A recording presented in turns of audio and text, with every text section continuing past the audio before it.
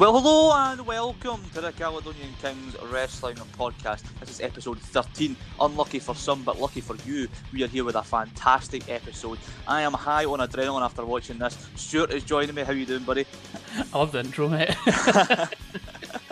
I'm doing all right, mate. I'm doing all right. Fantastic. Very good show. Better than what you made me watch for last week's garbage. So. Oh, by a mile. I would like to apologise for last week because this show just blew it out of the water.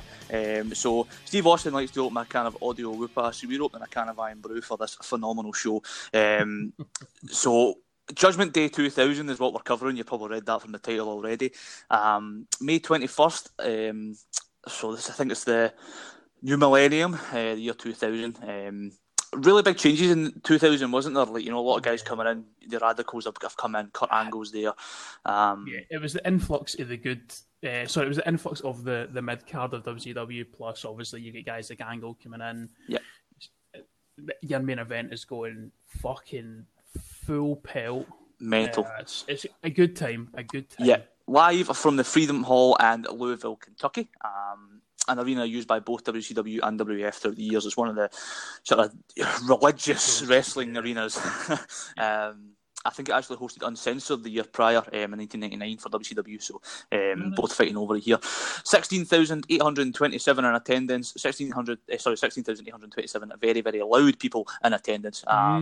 420,000 pay-per-view buys worldwide is phenomenal, especially for a B pay-per-view. Fantastic.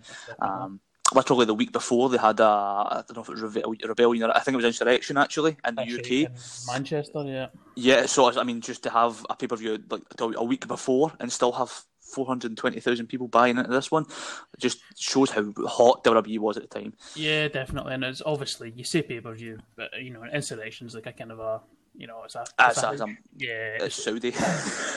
It is pretty much what they do. Isn't it? It's a more ethic Saudi. It's a house show with a set and pyro. Yeah. Bigger budget, yeah. This was actually one of the lowest of the year as well. The only one who did less was actually Survivor Series, which did 400,000 pay-per-view buys. So if that's your lowest pay-per-view buys for the year, that's not a bad year. I mean, Survivor Series being bottom of the card kind of shows you the decline in popularity for the kind of the elimination tag team matches as well. Yeah, there was a lot of conversation about doing away with them. I think Money in the Bank is a really good fourth pay-per-view now, if you look at it from the wider perspective. Yeah. You know, give you something to look forward to. Bring back King of the Ring. One night tournament. I love the tournament, but I think the whole concept is just a bit shit nowadays. It's because it's been overused with the King gimmicks, and it's fine. Yeah. How many ones in your mind do you remember really well? I remember Booker T's King gimmick. Regal was really good. Sheamus. See. Although I'm just kind of naming off different ones. Names. Yeah, because some landed and some didn't. Yeah. I mean, Corbin's. It only works with like a proper bastard heel. Yeah. Unfortunately, Corbin's kind of get that wrong, kind of heat, hasn't he? But someone like when Regal done it when he was the GM, because he screwed Punk out. He had all the power. You know what I mean? So that kind of worked. Yeah. Let's dive into the numbers. 596,050 was the live gate, so that's the amount of money they made, so 596 grand. So it's about $35 per ticket, however they paid. I don't know how many comps there were. Because again, great numbers. The ratings at this time, Stuart, what do you assume sort of Raw and Nitro were doing at this point? Yeah, I assume Raw was doing about a 6, and Nitro would have been doing like a 2.7. You're only far away. 6.1 the week before for Raw, Nitro 3.1, but Nitro were very much, you know, from 2.2 to 3.5, just depending on the week. Raw was very, very solid, and actually the following week Raw did 7.1. It was just phenomenal to think about. I mean, I think this week they did 1.6. Yeah, I mean, obviously, kind of WCW at the time, they were kind of on the downward spiral. I think we pretty much talk about this every time we get a pay-per-view about this era. But to still be doing a 3.1 for your live Monday night show up against a show that's also doing a 6.1 at the same time. Yeah, I mean, you're talking near 10 million people watching wrestling, you know, on a Monday night. So currently going on WCW right now. 2 weeks ago, it was Slamboree, where David Arquette dropped the title to Jarrett, and a Ready to Rumble cage match, and Hulk Hogan was feuding with Billy Kidman. So that's just to put you in the picture of where WCW are compared to WWF. A wee bit of Horace Hogan in there as well. Exactly. Might cover that pay-per-view at some point as well, just for a laugh. We absolutely will not. Christ, yours just rejected the WCW show. WCW pre-2000, yes. 2000, absolutely not. So, without further ado, let's dive into this show. We get the old WWF Attitude Era intro, which just sort of puts you right in a sign of the times straight off the bat. A promo package telling us the stats that occur every day. So we get a sort of 5,900 people die every day. Apparently, we think of sex 21 times. Is this a Sean O'Haire promo? It's not a great promo package, I must admit. It's one of the weaker ones, but it does transition into the sort of highlighting the main event of Triple H and The Rock, who are going to be in a 60-minute Iron Man match. So that's what I want transitions into. It's not a bad opening at all by any means, but it's just not to the usual standard. It's not Armageddon. No, that's the bar. That is the bar. That is the bar. So we get the opening pyro, and JR introduces us alongside, as always, Jerry the King Lawler. And backstage straight away, I noticed that the transitions on this show were super quick. There was very little filler time. It was bang, bang, bang, bang, bang. Really, really good. So we see Vince, Shane, Triple H, Stephanie, X-Pac, Tori, Road Dogg, all backstage. This is a McMahon Helmsley sort of regime, with DX there as well, part of it. Yeah, doing their best NWO fucking imitation with 90 members. It's bad when you have to list them like that. I love that. Pop for them all as well, came out for the main event. Yeah. Brilliant authority angle. So the MVP of the show walks into shot even. It's Jerry Briscoe. Oh, amazing. Yeah, we'll get to his segments. Yeah, so he's the hardcore champion at this point. He gets sent for some coffees, and Vince sort of rallies the troops for the night ahead. Road Dogg and X-Pac have got Dudley's in a tables match, as well as all the Triple H in his big main event, and Shane's got a big show later on as well. So plenty going on for those guys tonight, really the theme of the show. And in the hallway, Briscoe gets beat up by the headbangers because he's a hardcore champion, and that's how it goes. Yeah. We see Shawn Michaels in a gorgeous pair of short shorts, and a very tight referee shirt as well. So he's going to be the special guest referee for the main event. Of fucking course he is. No shame, Shawn Michaels, man. Absolutely not. I'll always give him his due. He was always up for anything, wasn't he? In terms of just entertaining, he always had that ability just to switch on and give you a laugh. So Kurt Angle's music plays, and we're ready ourselves for the opening contest. So Kurt Angle, very recent on the roster here, obviously late 99, I think it was his debut, so barely 6 months into WWF here. Team ECK, or EK, however you wish to pronounce it. Team EK. Against Team Cool, Too Cool. Team Cool, that's a t-shirt. Kurt Angle cuts a promo about how he's getting the extra attention since he's been teaming with Edge and Christian. He attempts to inspire them by being hip, saying that he is all that before Edge and Christian come out rocking the long hair and the WWF tag titles. And obviously Edge's theme song here, the whole package just looks great. It does. Angle, you get some pop, in fairness. Obviously, as you say, Kentucky, big wrestling. Well, sorry, Louisville, big wrestling city. You know what I mean? And they can appreciate obviously Angle having been in the Olympics and stuff like that. I like that his wee name banner also says American Hero. Ah, right, very good. Kurt Angle, American Hero. Thought that was pretty good.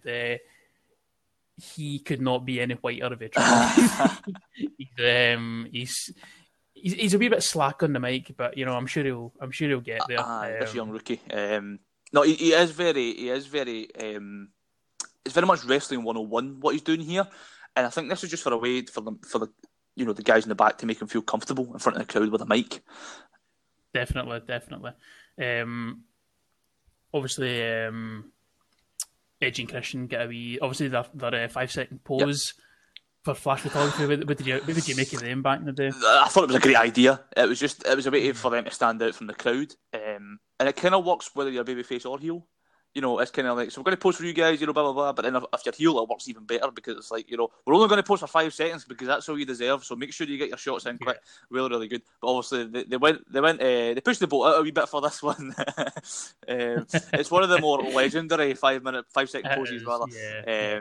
So they break out the kind of stereotypical deep south gimmicks with the big teeth and the fucking, the deliverance kind of banjos and stuff like that. The deliverance, it's just total embarrassing the redneck. Kurt Angle's got a bottle of moonshine. Christian's got a washboard. Edge's playing the banjo and stamping his foot and stuff like that. It's fantastic. That popped me earlier on in the show. Really, really good. And speaking of big pops, Too Cool enter and the crowd go fucking nuts. They do, don't they? Mm-hmm. I knew they were over, but Christ almighty, this surprised even me. So Grandmaster Sexy, Scotty 2 Hotty and Rikishi. In terms of a look standpoint, this trio really worked. You've got Scotty and Grandmaster there doing the dancing with the bright colours, and Rikishi right in the middle, all black, all business. Yeah. So it's the kind of it's the two comedy acts and the straight man. You know what I mean? It's the muscle. It works. It was always a dynamic that I liked. They should never have tried to turn Rikishi heel because it just kind of ruined the. He's kind of. What was it? The Austin thing. I did it for that was just later this year, wasn't it? Yeah, but that disastrous. I can see why they tried to sort of push him at the top, but you better pushing him at the top as a babyface, So definitely one of those ones. Yeah.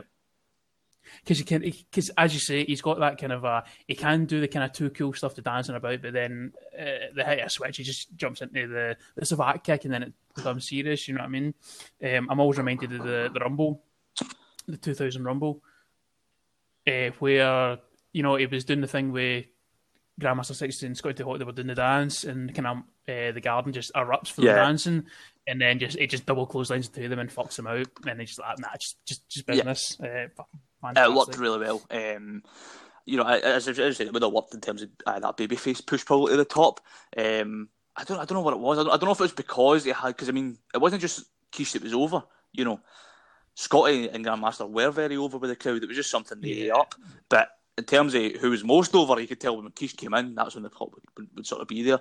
But yeah, so we get a good fast start. Sort of rush the ring and stuff like that.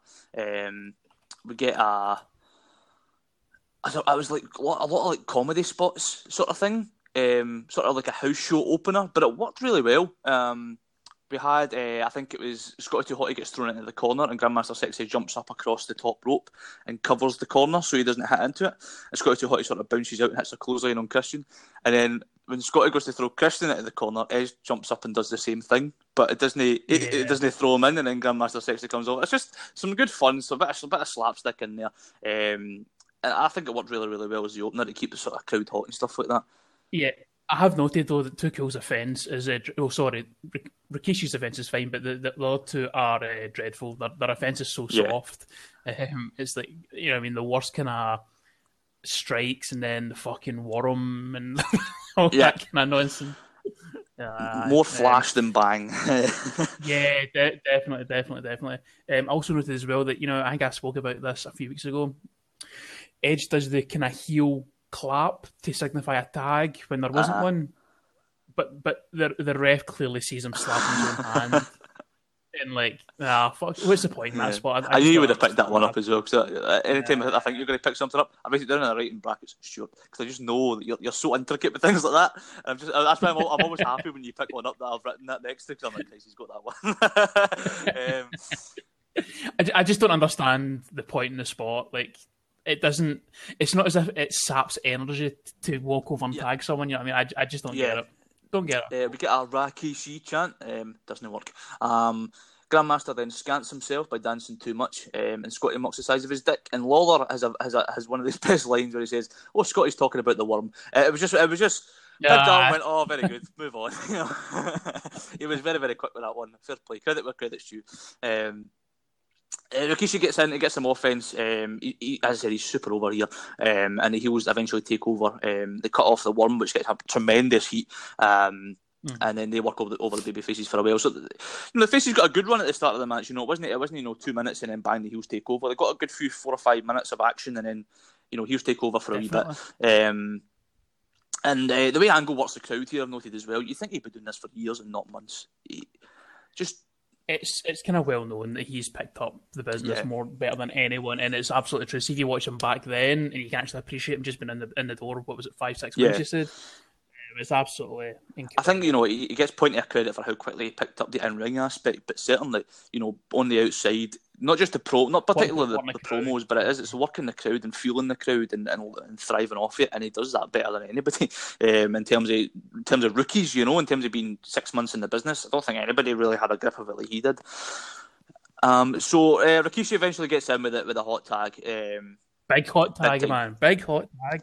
Massive pop for the clearing house. I also like that he no sells a DDT. Yeah.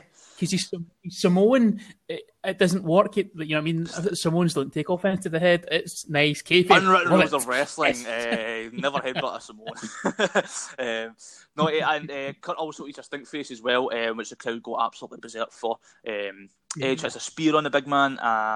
And then Edge attempts the worm, but he gets a bulldog, and that lies him perfectly in position for Scotty to hit the worm.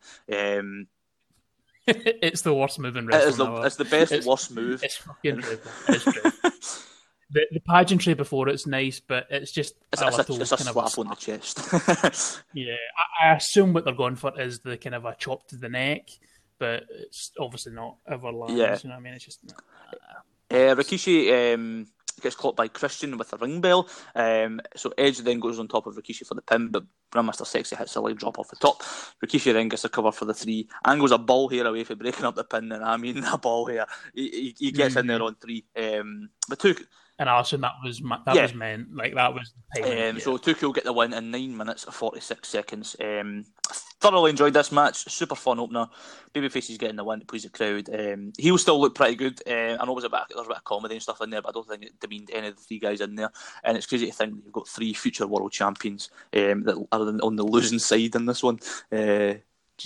Definitely. Obviously, the wee bit of ref nonsense at the end was a bit shit.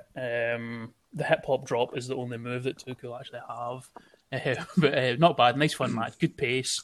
You always want to see Angle in a better position than the opening fucking 6-man tag match, but he makes the best of it, and as he always does, because he's an absolute. Yeah, and I think as well, we've had a couple of 6 tags. Christ, I remember the one at Backlash, which was the biggest slow slugfest.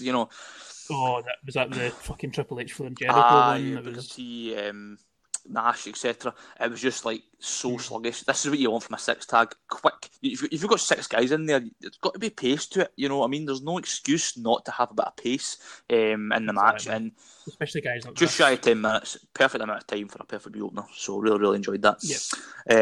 Backstage, Frosted Tips Michael Cole. In fact, did he have the Frosted Tips? I don't quite recall. But he was certainly there.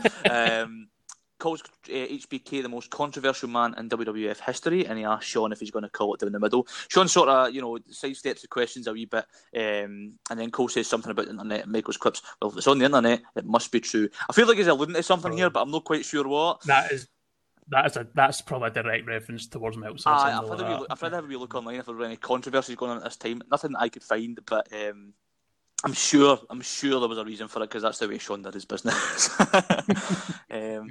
We cut to a clip from Sunday Night Heat with Eddie Guerrero turning up with Mamacita China in a very Pimp My Ride custom car. I love this version of Eddie. It's just, he's sort of worshipping China, if you like, trying to woo her in every way, shape and form. His charisma is just so unmatched by anybody, and that's soon to be seen in this segment as Dean Malenko turns up and just drains all the charisma out of it.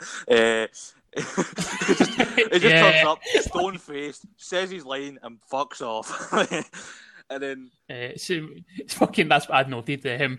Perry Saturn and Dean Malenko cutting the promo for live backstage. Like, fucking hell, lads, give you a bit of fucking something in it, man. Does just say his line, like he just says it. Like, not even a break in between his line, and he just fucks off as well. I'm just like, oh my god! Like, it started so well, and it came down so far. So this is, of course, setting up to the next match: Eddie Guerrero versus Dean Malenko versus Perry Saturn for Guerrero's European Championship. We will also be doing a special on Eddie Guerrero at the end of the month, which we're really looking forward to. So we won't be reviewing this match then, but this gives us a nice wee taster of what we're going to be getting into. Yeah, so but China comes down with some flowers from Hedy, and she's been actually using this, and the actual stem of the bouquet has been like a metal pipe. JR gives away the finish straight away. What honestly, a knob. He mentions the obvious weapon hidden in the flowers. Like, we can all see it, JR. You don't need to say it. The Gorilla Monsoon Apprentice there, giving away finishes. Although I did note as well that China was looking less of a brute here than she was the last time we seen her up in the old shark cage. Like, it's really funny as well because we've watched different points of China, obviously with that match that you mentioned there, and she's very, very, all brawn and muscle, not very much about her character-wise. Eddie really brought it out of her, in a sense, as well. So she's got, like, subtle facials in that first bit, when she sort of picked up her glasses and winked to Eddie. Even just that, and I know that's goofy, but by the same token, it just adds a bit to it, in my opinion, So I really, really like that, and throughout the match she showed little nuances as well, which I thought I'd give her due for, because she added really, really well to Eddie's character and the match. Definitely, and she wasn't as like the only word I can use is stiff around the ring. I don't mean that like stiff worker, not being able to rest. No, that's what I don't mean. Sorry, I mean like she just kind of stands with her arms folded at the outside of the ring. She's actually, as you say, got a wee bit more character. Yeah, it's more fluid rather than waiting for her spot, sort of thing. Yeah. So it's a decent enough match. Malenko's got the light heavyweight championship at this point as well. I don't really ever remember watching the light heavyweight championship match. I just know that Malenko had it for a while. That's all I ever recall about it. Because it sort of transitioned into the cruiserweight title, of course, and that was really the end of it. So Perry Saturn is the only guy out of the four Radicals not to have held a championship yet in WWE. So obviously Eddie's got the European Championship, Malenko's got the light heavyweight, and Benoit has the Intercontinental, so he's certainly the weak link of the four. Quite right. So Malenko and Saturn are the default heels here, so they're sort of working over Eddie. Yeah. Just the thing with Saturn, man, like seeing he's walking to the ring, he looks absolutely out his tits. He has got something. He's been on something backstage anyway. He's got that kind of glazed look over his eye. I mean, those lights are on, but no one's home. I don't know if that's just because he's a bit fucking dull, to be honest with you. Well, I think it has been kind of noted that he did have problems and stuff like that, but I think he's definitely took something. Dean still has the Radicals theme song, fucking lovely. Excellent. One of my favourite theme songs ever. He's also, as you said, the light heavyweight champion, so technically a champion was out last, so I let him away with it. Fair enough. It's just not the championship that we're defending in this match, but a champion. To be fair, like it was Saturn out first as well, wasn't it? And it was like no, was Eddie? Sorry, so Eddie was out there to pop the crowd. That's probably why they put him out first, because Perry and Dean ain't going to fucking do it. Eddie's offense in this, now this is not. I'm not bringing him down here.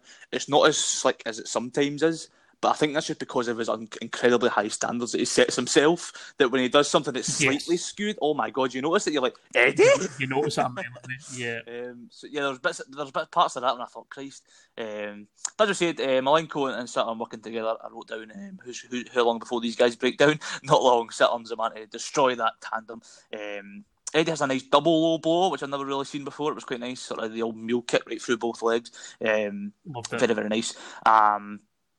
Eddie's just so good. Malenko reverses a flying head scissors into a side slam, which is gorgeous. And Guerrero's Tornado DDT is probably the best I've ever seen, to be honest with you. It spikes Saturn. Yeah, absolutely plants him. Malenko's got a Tiger Bomb, which is absolutely perfection. You can hear some spot calling at a wee point as well from Malenko. Didn't John Cena shouting in the middle of the ring? Oh, yes. Guerrero has a sunset flip out of a power bomb, which again was absolutely lovely. Two great talents. Get Perry to fuck. Yeah, I mean, that's the problem with these kind of matches, you know what I mean? It's always just a clusterfuck for triple threat. You want to get the guy that's not meant to be there out the way, but he's always going to be there at some point, you know what I mean? It's always a bit of a mess. My other point was as well that this is, this is a blood, well, it's not a blood feud, but it's certainly a grudge feud. It's certainly personal rather than just for a title, yeah. Yeah, so it's a triple threat match. Where's the weapons? Why are they not using weapons in each other? I don't understand it. There's no DQ in a triple threat. So... Yeah, I think that's probably because obviously you've got a Falls Count Anywhere match coming on later on and stuff like that, so they maybe wanted to limit what they had going on. But by the same token, that match didn't have an awful lot of weapons either, so I'm just trying to make excuses for them here, but try to come up with some logic. Yeah, I mean, I was expecting like a technical masterclass here, but it can't happen in that kind of environment. You know what I mean? Because it requires a good couple of minutes of build to then get to that stuff. But you need to chop and change who's involved all the time, so it's a bit Yeah. messy. We get a Malenko gut buster off the top. Did you like that? Oh, I loved it. Saturn hits the worst frog splash I've ever seen. Di Malenko, hold my beer. He then goes up for a frog splash and it's fucking dreadful. He lands on his feet and then just tumbles on top of him. It is atrocious. Yeah. Sorry, Dean. He's not known for his high flying prowess, is he? Absolutely not. He's a ground based technical master, but certainly not. No. So China lays Saturn out with the roses. And I wrote loaded probably. She swings him at Malenko, but he grabs him, and then in doing so, China sort of sweeps his leg from underneath him, and he lands face first on top of the flowers. So Eddie rolls him up and gets the win and retains the title in 7 minutes 57 seconds. So as I said, we see the steel pipe in the bouquet this time. Good solid match. I thought it was a good length. It held my attention, but point of pace, but. I just thought the triple threat between the three of them just didn't work as well as I was hoping. Yeah, I mean, I was definitely underwhelmed by this match because I always expect more when it involves any member of the Radicals, and unfortunately, this became quite disappointing because of that fact. So I didn't really enjoy that much. Yeah, we'll find out with matches as well. Where you get let down just because of your expectations rather than exactly. Exactly. Your expectations for someone like fucking I don't know, Michelle McCool and Melina would be rock bottom. Whereas between these three, it should be sky high. You know what I mean? At this point. So we see Briscoe backstage. He's shown actually winning the title on SmackDown from a sleeping Crash Holly. Before we see him walking around the toilets backstage, and he shits himself from his own reflection, which is just hilarious. Loved it, man. Absolutely fantastic. Brilliant. He punches the mirror, hurts his hand, and then just sort of leaves. It sounds like a boss as well. I think that wee segment was the best thing in this pay-per-view so far. It's so good. I just love the creativity of the hardcore belt sometimes. Obviously they tried to recreate it with 24/7, etc. But to have like that sort of thing where it's somebody you don't expect and you just give him the TV time. People forget Briscoe was a fantastic wrestler on his own day and stuff like that. So being able to sort of get a character down and being able to do stuff like that. And he's a running theme throughout the whole show. And I'm sure he was absolutely loving the spotlight as well. It breaks up the pay-per-view nicely. It does. It gives you a chance. And see if it's not for you, it gives you a chance to go for a piss, Exactly. Instead of like a 20-minute promo in between matches, it's a nice wee break-up to get everyone reset in the ring and stuff like that. Brilliant. Very good. Nice. So next up, we're going to get Shane McMahon versus Big Show in a Falls Count Anywhere match. It's obviously post-Mania 2000 here. Shane was in Show's corner at the big event, but Big Show was eliminated first from the McMahon in every corner match. So it sort of led into this feud here with Shane sort of berating Big Show, digging him down and talking behind his back until he gets found out. Loved the build for this match. It was absolutely fantastic. There's a spot in the promo package, you've probably seen this, where Show lifts Shane up with the throat and just bounces his head off a Titantron. Looked great. Looked absolutely fantastic. Yeah, it was very much a mind your head moment, but it was really, really cool. I don't think I'd ever seen that before until I've seen the promo package thing for it. Really, really cool. Really, really nice. What wasn't cool was when Shane came out, he tripped over Show's pyro stands in the ring. Fuck's sake, Shane. Fucking Big Show's hip-hop version of his song. Don't remember that at all. Well. What the fuck? Like a rap version of his usual sort of theme song? Weird. Really strange. Absolutely weird. But it was even more strange because the technicians then take the pyro stands out the ring and don't use them. I didn't understand. Unless we missed the pyro, the cameras totally missed it. It did not, because Shane was still in the ring hovering over the pyro. He got his kind of original pyro pop, if you will, at the Titan run. But then he usually does his kind of he faces the hard camera and does the big hand in the air kind of thing, and then that pops the pyro behind him. That's the spot.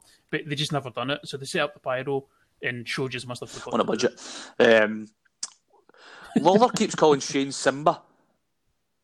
What the fuck?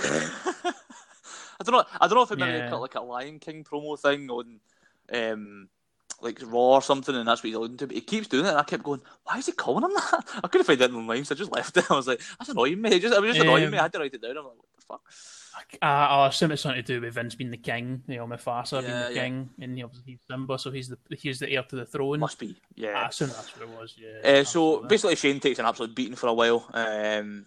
Yep. he throws around like a rag doll, man. It's brilliant. Big Boss Man arrives and he beats Show with his nightstick. No euphemism here. Mm-hmm. Show gets the better of him and even hits a power bomb before Test and Albert come down with chairs, bats them away like flies. Trish hits a low blow on him to no effect, and then he throws Trish over the top to Test and Albert. Very, very nice. McMahon then tries to scramble up the ramp. But Big Show pursues slowly and throws him into the set again, similar to what we spoke about there from Raw.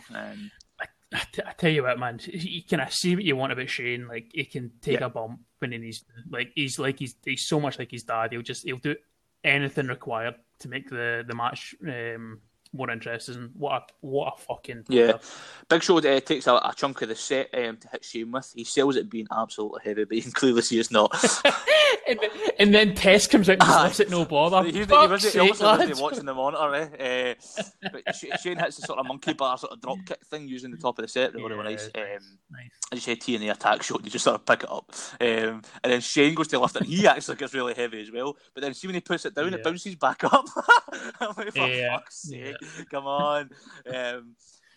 Did you like Bill Buchanan interference as well, doing his best Shield impersonation? So, you've had Big Boss Man come out, you've had TNA come out, and the man who puts the Big Show down is Bill Buchanan. B squared. I'm not saying Bill Buchanan, but just in terms of level of the card, you're looking at here, you're looking at Bill Buchanan. So he comes out with his nightstick, and then Shane starts climbing the structure to get away from Big Show. Till Buchanan takes over, and then Shane sort of pushes this like the big amplifier on the Big Show's leg and sort of traps him in, and then hits him over the head with a cinder block which crumbles, and that gets Shane the win. It's all cinder block full of flowers in it, like. I thought this was a really. There was one point earlier on where Test tries to hit him where he picks up one and he just sort of drops it and it just goes to dust. Seen that big chip out. So you enjoyed this one? I thought it was really good. I like the kind of a storyline that Shane's just throwing his money around to get an entourage to take out Show. Magic. That just works in terms of like kayfabe point of view. The boss's son can just hire as many people as he wants. So what was that? 5 different people interfering in that match. Again, set your limitations for what you're expecting in a match like this. He's never going to have a 5-star technical masterclass, Shane, but he's good in this sort of environment. You look at his best kind of matches, you know what I mean? This one here's good. The King of the Ring with Angle. Ambulance match with Kane is one I always remember. Yeah, definitely. Yeah, he's fantastic. That sort of thing. That's the thing with Shane as well, because of course he's not a 5-star wrestler, but he adds so much to the matches that he is in. Because he just doesn't care about his body. Yeah. Like he'll put everything. And it's a smart way to do it, because he's not sitting there thinking, "Oh, I'm going to have a 5-star match." He's sitting there thinking, "Well, I'm going to give them a memorable moment." That's what wrestling's all about. It's about moments and spots. Yeah, exactly. It's not as if, you're absolutely spot on. He doesn't need to wrestle night in, night out, so he can afford to do kind of things like that. He can afford to fucking jump off Titantrons and off the top of the cell and stuff like that. He can take the big bumps because he knows he doesn't have to go out the next night and wrestle on a house show. And he's bold as brass as well. So he's got the big couple of days. I thought the story did really well. In terms of getting Show over as a babyface here. This must have been turn number 18 in his career. But try to get him over as that top sort of babyface. It's really, really difficult. And that's the problem with a guy like Big Show or Braun Strowman, etc. When you try and put them over as a babyface, babyfaces need to be able to get sympathy. That's the key, because that's what the crowd will buy into you. You know what I mean? I know it can be different to a certain degree, but in terms of being a top level babyface, you need to be able to get sympathy. So it's very, very difficult. Or be like the hero kind of thing. You know what I mean? Big Show's neither of those things because he's so massive. Yeah. That's the thing. It's hard to have sympathy for somebody who is so generally well proportioned. Let's just say, you know what I mean. Somebody who's massive. How can you think? Oh, I feel sorry for him. I mean, look at him. He's 7 foot tall. We should be throwing guys around for fun. But that's why Shane having all the money and all the people at his disposal to help him, and all these guys beating him down. It did kind of work here. I felt sorry for him to a degree because he was doing his absolute best and it just still wasn't good enough because so outnumbered, etc. He gets taken away in an ambulance. So I thought it worked really, really well. And, getting Shane over as that slimy chicken shit, loads of money heel. Fantastic. Really, really well done. Yeah. Briscoe's backstage once again. He pulls the blind down in the referee's office and goes in to sit with Chad Patton and Jack Doan. And as he falls asleep, they consider taking the title, but he wakes up and gets out of there. Super fun. Just brilliant. Another brilliant visual. I mean, the referees were so overacting. Yeah, it's amazing. And it's one of those ones as well, because nowadays, like, the referees don't even mention their names anymore. It's very much generic referees just doing their job. So to have referees have even just that. I mean, I say that so much about wrestling as well. Character doesn't need to be anything out there. It can just be. You can just be a wee bit of Give me a name. Give me a name and I'll care. Yeah, just something. So because we watch these shows and I've just said Chad Patton and Jack Doan because I know who the guys are. I know who Mike Kyoto is, Charles Robinson, Nick Patrick. But nowadays I could maybe name 3. 2 of them being Charles Robinson and Chad Patton, who were there back then. So it's kind of like it's a difficult one. I totally agree with you. We also see Triple H and HBK backstage being best buds, and Triple H is slagging HBK for his wee shots, saying it looks like he's smuggling bananas. This is sort of like foreshadowing the possibility of HBK siding with Hunter and screwing the Rock, etc., which is nice. And then we get an Intercontinental Championship match between Chris Jericho and Chris Benoit, and it's a submission match.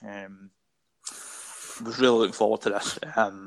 I was licking my lips. So Benoit's the champion here. At this time, I mean, 2 young guns, 2 of WWF's best talents and upcoming talents, certainly. I mean, I know they're in the mid-card, and I know nowadays it's hard to think, those guys were just, upcoming talent at the time, but they really, really were. They were only there, a year tops for Jericho and a few months for Benoit. And it's basically a which hold is better storyline between the Crossface and the Worst Jericho. Brilliant. My move's better than your move. That's as basic as it gets, but it's effective. I like the fact that the commentators pointed out that this is an ODQ match. Good stuff. Yeah, very good. Because I think I actually noted, is this an ODQ or not? Because it really does depend on that. Because when it's a DQ, to me it seems like it is a submission match, but when it's an ODQ, it's more of an I Quit match, is it not? No, because a submission match means you can only win by submission. Okay. So there can't be a DQ. But that rules the ropes null and void then, doesn't it? It does, but we'll get to that. See, that's the confusion there, because you're like, that's why I was saying to myself, well, if a guy grabs the ropes, then surely he doesn't have to break the hold because he'll not get DQ'd. So it's that kind of, you know what I mean? It's there. We'll get there. We'll get to on SmackDown, Hardcore Holly wrecked the knee of Chris Benoit. I'm like, doesn't the walls work the lower back? I don't see how that's going to play in. Yeah. So let's see how it plays in. Benoit starts by working the shoulder because his finisher is the crippler crossface, which rips the shoulder apart. Fucking psychology, Mark. Who'd have thought it? Simple. Do you like Benoit's Austin-style knee brace? Yes, absolutely. I should point out here, JR says that they're both Canadian and they both trained at the Hart Dungeon. JR got this one wrong, however. I obviously do my research because I'm a real pro. Chris Jericho actually trained at the Hart Brothers School of Wrestling. The dungeon was actually closed when he went to train. So he trained, I think it was Keith Hart who set it up, but he only ever turned up for a 30-minute cameo. It was actually Ed Langley and I can't remember the other guy's name, but 2 sort of Canadian wrestlers that trained him. That's where he met Lance Storm as well, at that academy. Yeah, that's where they both came together. Yeah, back in the old pink pink onesie for Lance there. So just thought I'd pick up on that because I'm a smart ass. Nice, I like it. So this is the first true submission match on the podcast. Very simple stipulation, as you said there. I wrote, is it no DQs? So we'll get into that a wee bit. Back and forth exchanges early on, including Y2J locking in hold number 2 of 1004 armbar. See Val Venus backstage watching TV like a normal human being, unlike what they do in current wrestling. Is that the kind of a pinnacle that the winner gets to face Val Venus? There was no need, because they did it as well with Bob Holly, and there's no need. Just let the match happen. There's no need for any nuances, for that. Y2J goes for a pinfall. Fucking idiot. We get it has a nice double underhook backbreaker. Jericho does, which I really like, and that's when he goes for a cover. Silly bastard. As you said, Benoit works over the arm really nicely. And Jericho sort of takes off the knee brace and uses it as a weapon, and this is where the no DQ thing came in for me. So I was like, well, there must be no DQ because he's using the fucking knee brace as a weapon. Jericho also uses the ropes for a Walls or Jericho type submission. It's a reverse Tarantula, isn't it? Oh, I hate that. See, I think I mentioned it in I think it was a ladder match that we done, and I Oh, he did the mentioned that Walls on see the when ladder, yeah. in the walls, it just looks so shit, man. Because you can see that obviously whoever's taking it has to has to hook their Yep. arms in. It just looks shit. Just don't I do think it. it worked better on the ropes than it did on the ladder. Because I don't think it worked. Jericho's I mean, feet were planted. So that yeah, definitely, allowed but Benoit's arms to actually get stuck. You know what I mean? But like on the ladder, they're yeah, just sort of hanging there. You could have just, if you stretch your arms back far enough, you can get out of it. So it was kind of like yeah, but no, I still think it's it's a bit phony. yeah, definitely. Just it's a good enough move to not have to do that. Like, see when he does the lion tamer version, he's really sitting in the back, and you know what I mean. There's so much torque and bend in it. It looks good. It's a good enough finisher. Don't have to do the gimmicks to make it look better. Definitely agree. Benoit gets the crossface on Jericho, and then Jericho sort of passes out in the ref rings the bell. I know there's a lot of match here that was sort of skimmed over. I mean, it is a very, very good match. A lot of good spots and stuff like that. But in terms of the actual submission aspect, I think it was more of a backstory for me. I just felt like it Definitely. wasn't the focus of the match when it absolutely should have been. 13 minutes, 27 seconds. Benoit holds in the hold. After the match until the referee sort of break it up. So, what did you think? Because I'm interested to hear actually what you thought of it. Right. So I was loving the match up until the first point where Benoit slaps on the crossface and Jericho gets to the ropes and the referee breaks it up. It really took me out of the match. I'm like, I know it's a really, really nitty-gritty thing to pick up on it, but there was no need for the referee to break the hold. If you're going to do that spot, get so that Jericho slides. Yeah, just keep going. Grab the apron and going. crawl out, and break the hold that way. Yeah, brilliant.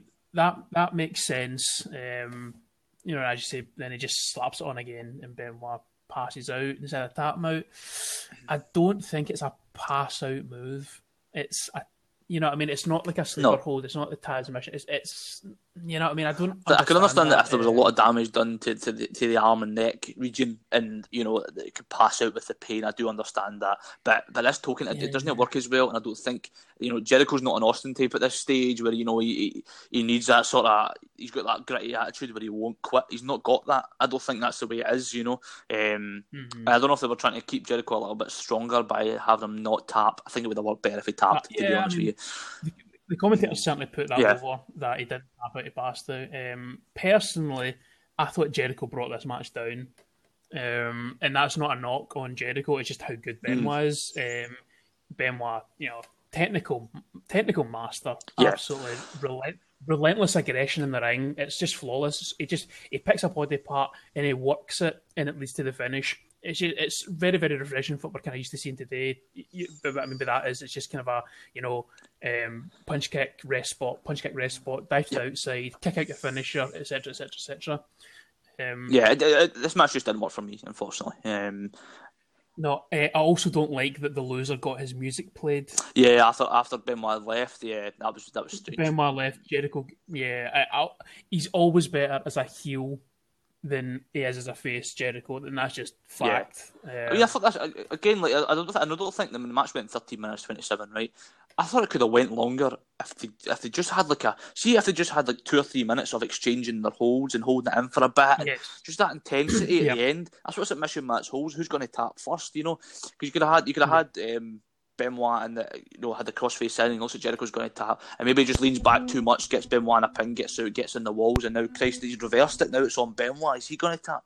And it's like just that sort of build at the end, but it just sort of fell flat. It's just like bang, there's a crossface passed out, done.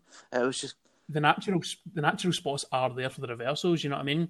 As you say, crosses, just pull back that wee bit extra. Jericho rolls through, up he gets, right into the walls of Jericho, and then by the same token, walls of Jericho, Benoit grabs the ankle, gets him down, jumps to his head, puts in a crossface again, stuff like that. And I'd have also liked to see a more wide variety of submission moves used.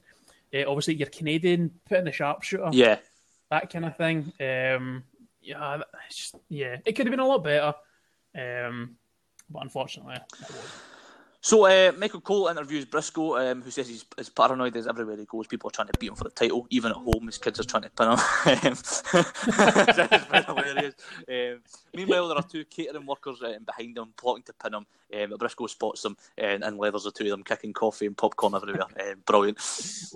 I love this interview with the shenanigans in the background. Obviously, Briscoe can't see it until the last minute. It's so pantomime. Yeah. It's brilliant. It's the full, he's behind you. This is where it works. This guy going to you're tuned in, you're listening to what Briscoe's saying, but you've got an eye on the guy behind him thinking what's going to happen. And the fact that it was like vendors just went hilarious.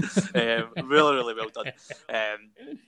We also see The Rock telling HBK that he better call right down the middle tonight. The Rock is looking fucking great here, by the way. Really looking good here. Road Dogg and X-Pac versus the Dudley Boys in a tables match is up next. So to win this match, you have to put both members of the opposite team through the table. Bubba's going through his orgasmic get wood phase here, and I believe he's trying to put Tori through the table. is what's going on. Yeah, so there's some shenanigans before where Tori ended up slapping Bubba and put him into a trance kind of thing. Pretty good. DX theme, I love that. Obviously, this is the Run DMC version. I don't know if I think you're too young to remember Run DMC. Yeah, but, I know the name, but sorry, I don't know any of the numbers. They famously done a cover version of Aerosmith's. Oh right, yeah, I have heard that version. Yeah, absolutely. I like that they've got themselves onto the Titantron package. It's so Fred Durst. Fuck him. Getting royalties every week. 100%. Right, so we're both in agreement. A tables match is no disqualification. Absolutely. Right, why are they observing the tag rules then? Yeah. What is going on with this people? First thing I know, not tornado rules in a tables match. Fucking bizarre. Why would you bother adhering to the rules if there's no disqualifications and no repercussions? Yeah, exactly. Ridiculous. So we get a normal tag match until the end, basically, is what we're getting here. Yes. I did point out though at the start, and I think we've done this a couple of times as well, but the Road Dogg stick is very, very over, and he is super entertaining.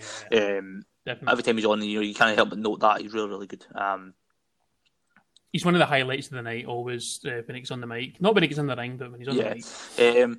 So very much a tag match until the Dudleys bring in two tables and set them up in the corner. Devon gets put through a table on the outside, and X-Pac gets powerbombed through the table in the ring by Bubba. So we've got Road Dogg or Bubba next. Who's it going to be? Who's next through the table? It's Mike Chioda. Fucking referee gets arm dragged by Bubba and Road Dogg in through the table. Nice bump there, Mike. And then Jerry Briscoe comes down with a belt around his waist. And we get a 3D in the ring putting Dog through the table, but obviously the ref can't see it because he is down. Tori gets in there and tries to slap Bubba, in which Bubba just grabs her by the hair and he attempts to do the sort of power bomb off the top through the table. And sort of just as you get up there to do it, Briscoe saves the day. Gets incredible heat actually. He's a hero tonight. And then X-Pac kicks the X Factor off the top through the table for the win in 10 minutes and 55 seconds. After the match, Briscoe cross chops in front of Bubba Ray, so the Dudleys beat him up and 3D him through the table. So fair play. I thought it was okay. It was what it was. Probably a tad long, and the tag rules thing was a pain in the arse. Yeah, the finish was shit.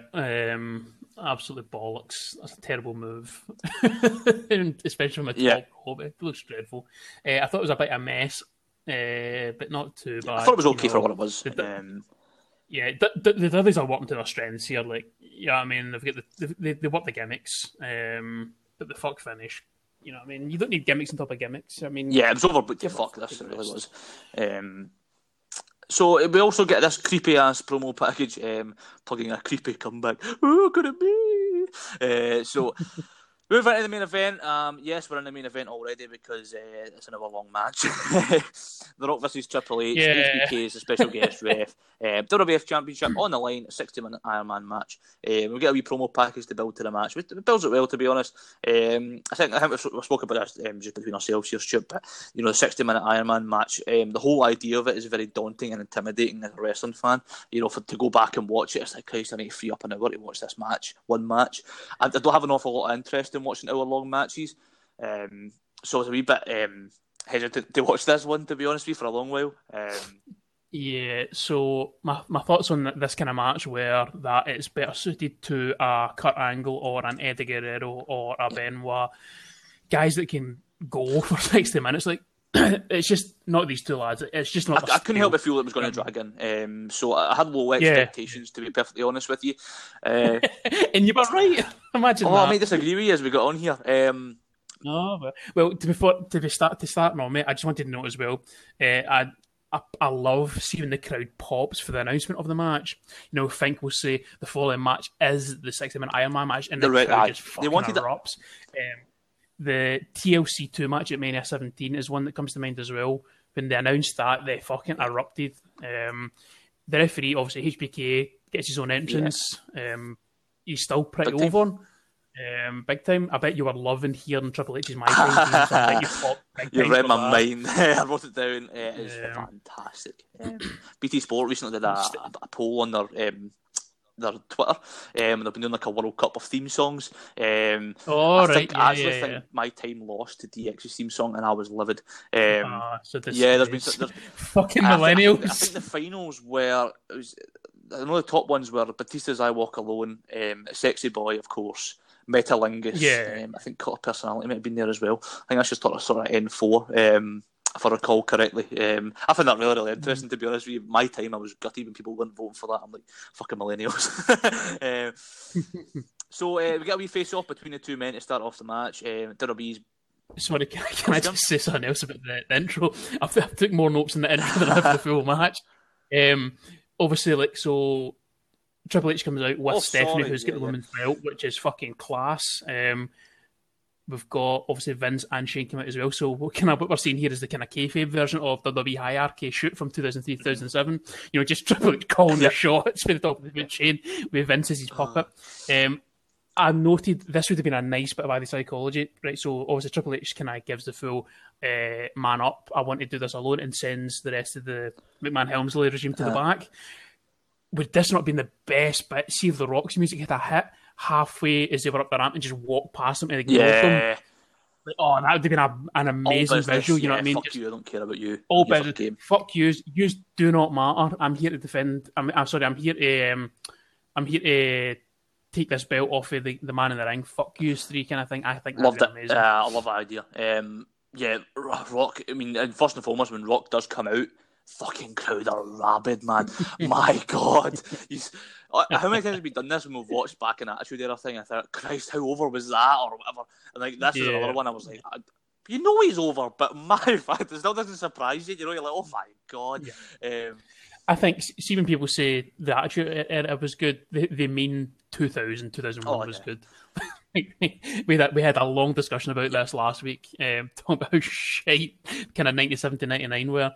This is what they mean. This is good stuff. So we see both guys in the ring. WWF's baby oil budget was fucking huge. We're in for a long haul here, so we'll go through it as we can. We'll try not to drag on too much. We get some slow build early on, which is nice.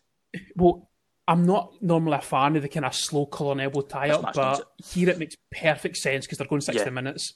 A little bit of disapproval from the fans, kind of some sections booing the match.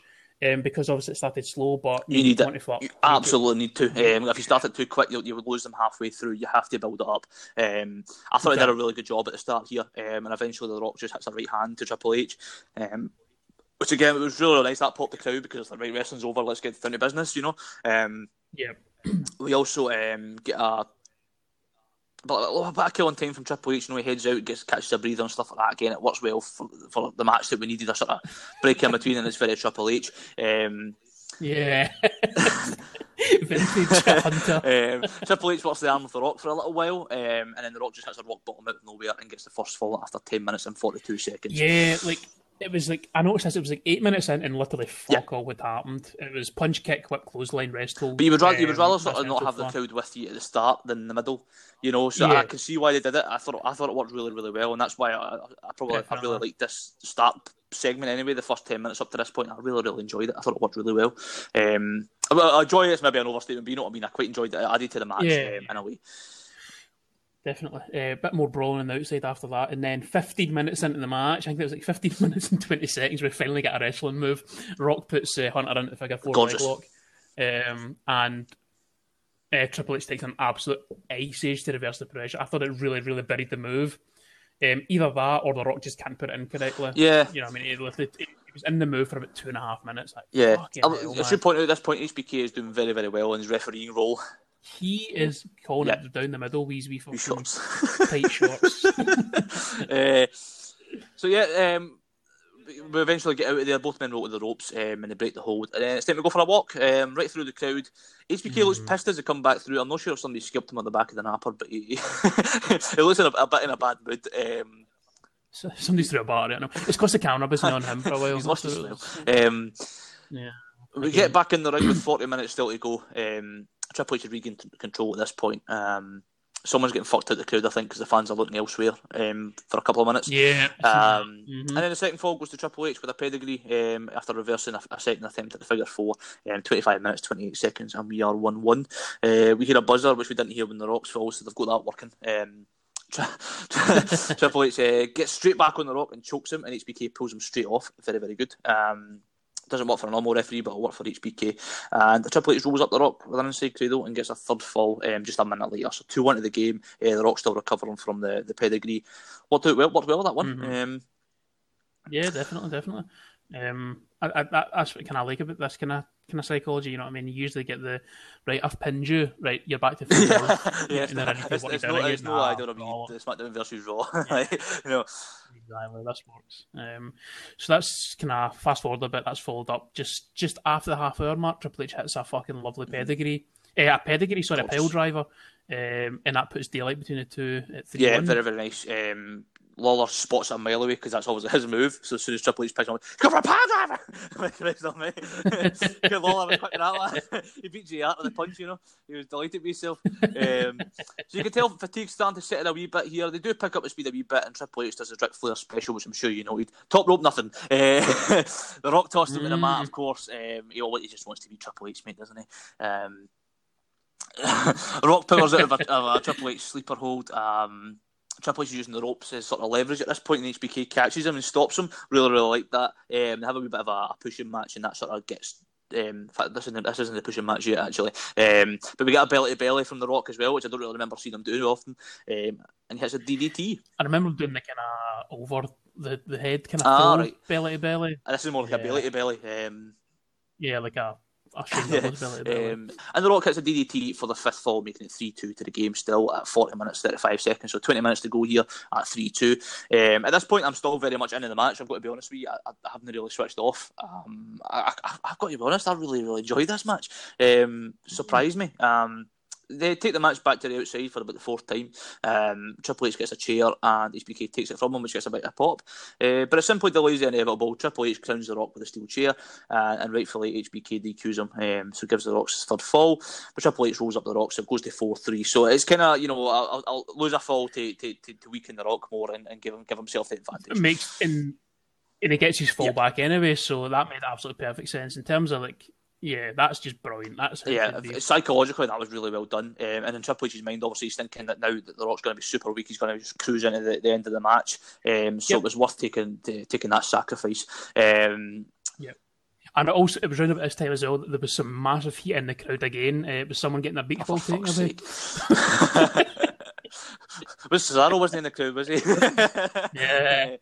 Amazing. So The Rock's been busted open here with this chair shot, and Triple H locks in the sleeper hold, and The Rock eventually passes out, giving Triple H his fifth fall. So we're on 5-3, eighth fall of the match. Very much a total opposite from what we've seen from HBK and Bret Hart, if you remember that one, where it sort of dragged on without any falls. This is almost constant falls. It's been really, really good at this point. HBK drags Hunter out of the sleeper hold, and then they have a shoving match, which now allows The Rock to sort of recover. We get a really big superplex off the top, which is nice. Triple H's favourite spot, getting catapulted into the ring post. I think I said that in one of the previous matches. He always fucking does that spot. It's either that or getting his arse. So time's starting to run out here, and The Rock is 2 falls down. Triple H clears the announce table and attempts a rock bottom on the table, but The Rock reverses into a pedigree, hits it on the table, and it doesn't fucking break. They land hard on that. Ouch. Man. Ouch. Really, really nice though. The Rock gets back in the ring and Michaels counts out Triple H. With the crowd's joining in really, really nicely with that as well. It was a really quick pace count for a count out. You know, I mean, you usually get the kind of one. I feel like he started too quickly, and then the crowd joined in, so he was in. He was like, "Fuck him," and he just killed them. Like, you know, cause I think he didn't want to do it against the crowd because that would lose them. So I think he wanted to keep them involved, and I quite enjoyed the fact that they joined in. I don't think they would have joined in as much with a normal referee, so I think that was a good point having Sean in there for that. Definitely agree. So we get the Rock gets back in the ring. So that is a 10 count. So the Rock gets his fourth fall, the ninth fall of the match, with less than 4 minutes left. And as that happens, out come the McMahons, right on cue. So Triple H sort of gets back in the ring just before getting counted out once again. Just under 3 minutes, and I have to be honest, I was feeling exciting here. Like I was in. Like I was like, oh, how's this going to end? You know, like I was tuned in. You're having everybody. I know they're going to another fall, but it's just going to be like, how's it going to happen? And then this is where the sort of overbooking comes in. You know, everybody gets involved, but it's super energetic. There's a lot going on, and after an hour, it just wakes up the crowd. I really, really enjoy it again. The Rock punches Shane, Vince, hits a DDT, spinebuster on Triple H, hits the people's elbow for a 3 count, taking us to 5-5 with less than 2 minutes left. Shane pulls HBK out, so Sean lays out both Shane and Vince. And then Road Dogg, X-Pac, they come running in. The Rock gets thrown into the ropes, which knocks HBK off the apron onto the barricade. And then we get that creepy package sort of playing on the Titantron as The Rock's getting beat down by everybody in the ring. And we get the debut of the American Badass Undertaker. Now you knew this was coming because you've watched this at the time. So I think this let it down for you. Yeah. Carry on. So Undertaker comes out, he clears house, and the place goes absolutely nuts. There's about 20 seconds left on the clock, and he chokeslams and tombstones Triple H. But I think the buzzer has went before he actually hits the tombstone. So they shouldn't have had the buzzer go. They obviously took the timer off at about 8 seconds off the screen. So Sean rings the bell, and technically it should have been a draw, but he says it's a DQ after the Undertaker's attacked Triple H. So Triple H actually gets his sixth fall, and wins the match 6-5 and wins the title. Does he win the title? He's defending the title. So he retains the title. Sorry, yeah. So it's like, okay. If that buzzer hadn't went off, I would have been all in on it. But the fact that I knew the match was over and he just sort of missed his cue, if like HBK had just DQ'd him for the choke slam, then fair enough. But I don't know. I felt a bit flat, a wee bit at the end there for me. I had a different interpretation of that ending, to be honest with you. I thought they got it spot on, to be honest with you. I don't know if you maybe missed it, but the camera does swing to HBK getting up onto the apron, hard camera side, and he does see Taker pounding Triple H in the corner before he gets him up for Tombstone. So, I'm happy with the finish. I'm more than satisfied that he's seen it before the bell. So, I thought that was fine. No, absolutely. That was my interpretation of it. But you know, I just thought he called for the bell too late. You know what I mean? No. I personally thought he stood just in time to see Taker chokeslam Triple H, and then obviously calls the DQ. Fucking absolutely chaotic. Yeah. I thought the chaotic ending really worked. In terms of having such a long match, just to have that sort of injection of adrenaline and energy at the end of it, I thought it worked really, really well. Thoroughly enjoyed it. I have to be honest, as I said, I wasn't particularly looking forward to a long match like this. It didn't drag as much as I thought it was going to. I thought it had like tremendous pacing in terms of how they sort of got the match from start to finish, how they built it, the low and high points in between. I'd maybe cut like 3/4 of it was shit. A quarter of it was shit. 3/4 of it was pretty good. If you cut 10-15 minutes of stuff out, which is just sort of filler, the rest of it I thought was solid. I would say the overbooked finish, I really, really enjoyed it. Sean played a decent role. I thought he added more to it, even just as I said with the counting out and stuff like that. It gave us the crowd something else to buy into. This had it for me, right up my alley. Really enjoyed it. Yeah, I thought, as I said at the start, this match would be suited better to like an angle. Yeah, you know what I mean, that kind of guy. I just don't think it's the style of Triple H or The Rock. They want to see there kind of a 10, 15, 20 minute match is top. I thought the match itself was probably what I expected from what I remembered. It was very slow. Not a lot of moves, a very slow build. Sorry. Obviously they pick up pace near the end. Not a lot of actual wrestling moves. But it was all just building to Taker coming back on his fucking bike, 50 pounds away. It was not. See, I know there's always mixed reviews on like the Biker Taker. I know you're not a big Taker fan anyway. Oh no, like I'm a big Taker fan from back in the 90s, like kind of from pretty much from when he debuted right up until this, basically. Yeah, I think that's fair. Right up until at this point, you know what I mean. We found there's the moment. There it is, right there. I honestly believe this is the best main event we've watched on the podcast. Genuinely. I mean, Triple H and Cactus or Mankind in the Cell match was pretty good. Yeah, but I think this is the best main event we've watched. Yeah, I'll give you that. I mean, there's been good matches, but in terms of being a main event match, this has been world class. Main event, yeah. This show for me was certainly one of my podcast favourites. Fun opener, fast-paced triple threat match straight after it. Decent inverted David versus Goliath match, which I quite liked. Technical showcase between two of the sort of fast-rising stars. It could have been a wee bit better, that match, I suppose. Dix and Dudley's was nice to sort of bring the crowd in before we had the big masterclass of a main event.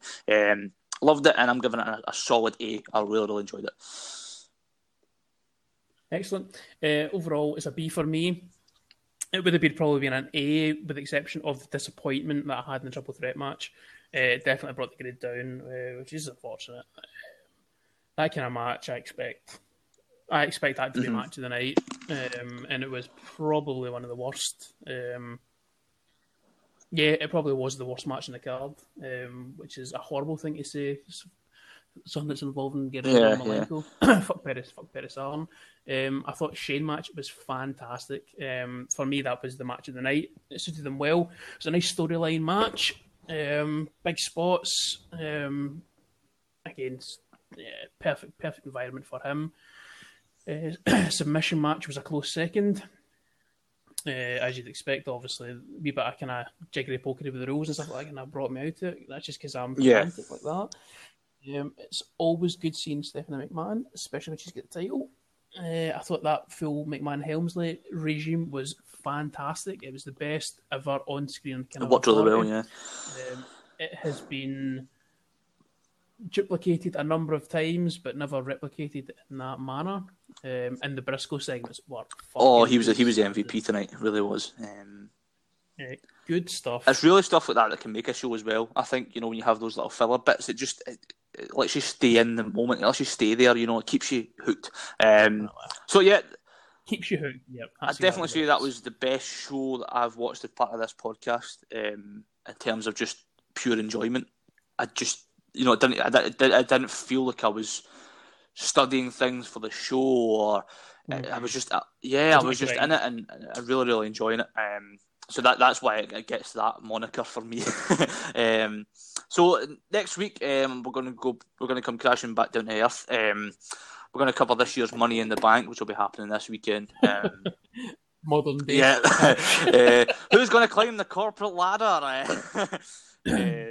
Fucking CM Punk battering his keyboard on Twitter, going fucking mental. It's all a scam. It's a fucking glass ceiling. You'll never break it. Somebody should actually break a glass ceiling. That'd be hilarious. Just to rub that in. So the card at the minute, we'll have a wee run through it, actually. Bayley versus Tamina for the SmackDown Women's Championship. I think next week's show's cancelled. Tamina's winning that. And if she wins it, we're not in. We also have the New Day versus Miz and Morrison versus the Forgotten Sons versus Lucha House Party in a 4-way tag team match for the SmackDown tag titles. We've got Drew McIntyre versus Seth Rollins for the European Championship. Braun Strowman versus Bray Wyatt, not the Fiend, for the Universal Championship. And the 2 Money in the Bank ladder matches. I believe rumour and innuendo has it that these 2 matches will be happening at the same time, but we'll see. What? How I'm not sure. I thought they were doing there's loads of these different rumours, right? That they're actually starting at the bottom of the building and getting to the top of the building. And then there's also just the standard. There's going to be 2 standard matches. I'm not sure. Nothing really being said about it. Again, gimmick upon gimmick. It's so unnecessary. It's very ready to rumble. Like, come on. The competitors in both matches, the women's match is Asuka versus Shayna Baszler versus Dana Brooke versus Lacey Evans versus Botchmeister Dangerous. Nia Jax. Daniel Bryan versus Rey Mysterio versus Aleister Black versus King Corbin versus Otis versus AJ Styles, who's back already after his Boneyard match. So that's the matches that's going to be happening. I think we'll just be taking the piss, to be honest with you, for a lot of that show. So tune in. There's every possibility. We've basically not done any current stuff since start of March, on May. So I thought we'll do this one. Obviously the arena stuff is sort of bringing us out of it a wee bit, but we did quite enjoy WrestleMania. So we'll see if they can pull it off with Money in the Bank. I mean, they had a ladder match on WrestleMania, and the ladders were super fucking loud. So it'll be interesting to see how they got a couple of rubber ladders. It'll be an interesting dynamic to see if they actually do end up on the roof, which I assume they will. I think so. So that'll be next week's show, and we'll have 2 more shows left in May. Of course, we'll be doing our Eddie Guerrero at the end of the month, which I'm quite looking forward to. And we'll be doing Slamboree 1998, which I'm sure you're fucking delighted about, Stuart. And I'm on the verge of hanging myself. So delving back at WCW, and that'll take us to the end of May. So really enjoying what we've been doing. This episode has been an absolute pleasure. Yeah, it was good. Absolutely. Definitely makes a difference from shite you made. Absolutely, and I can only apologise. So thanks very much for joining me on this one, Stuart. It was very, very good. Yeah, it was a pleasure. I'll see you in WCW. And we'll see you all next week with some current bullshit. Take care of yourself. See you later.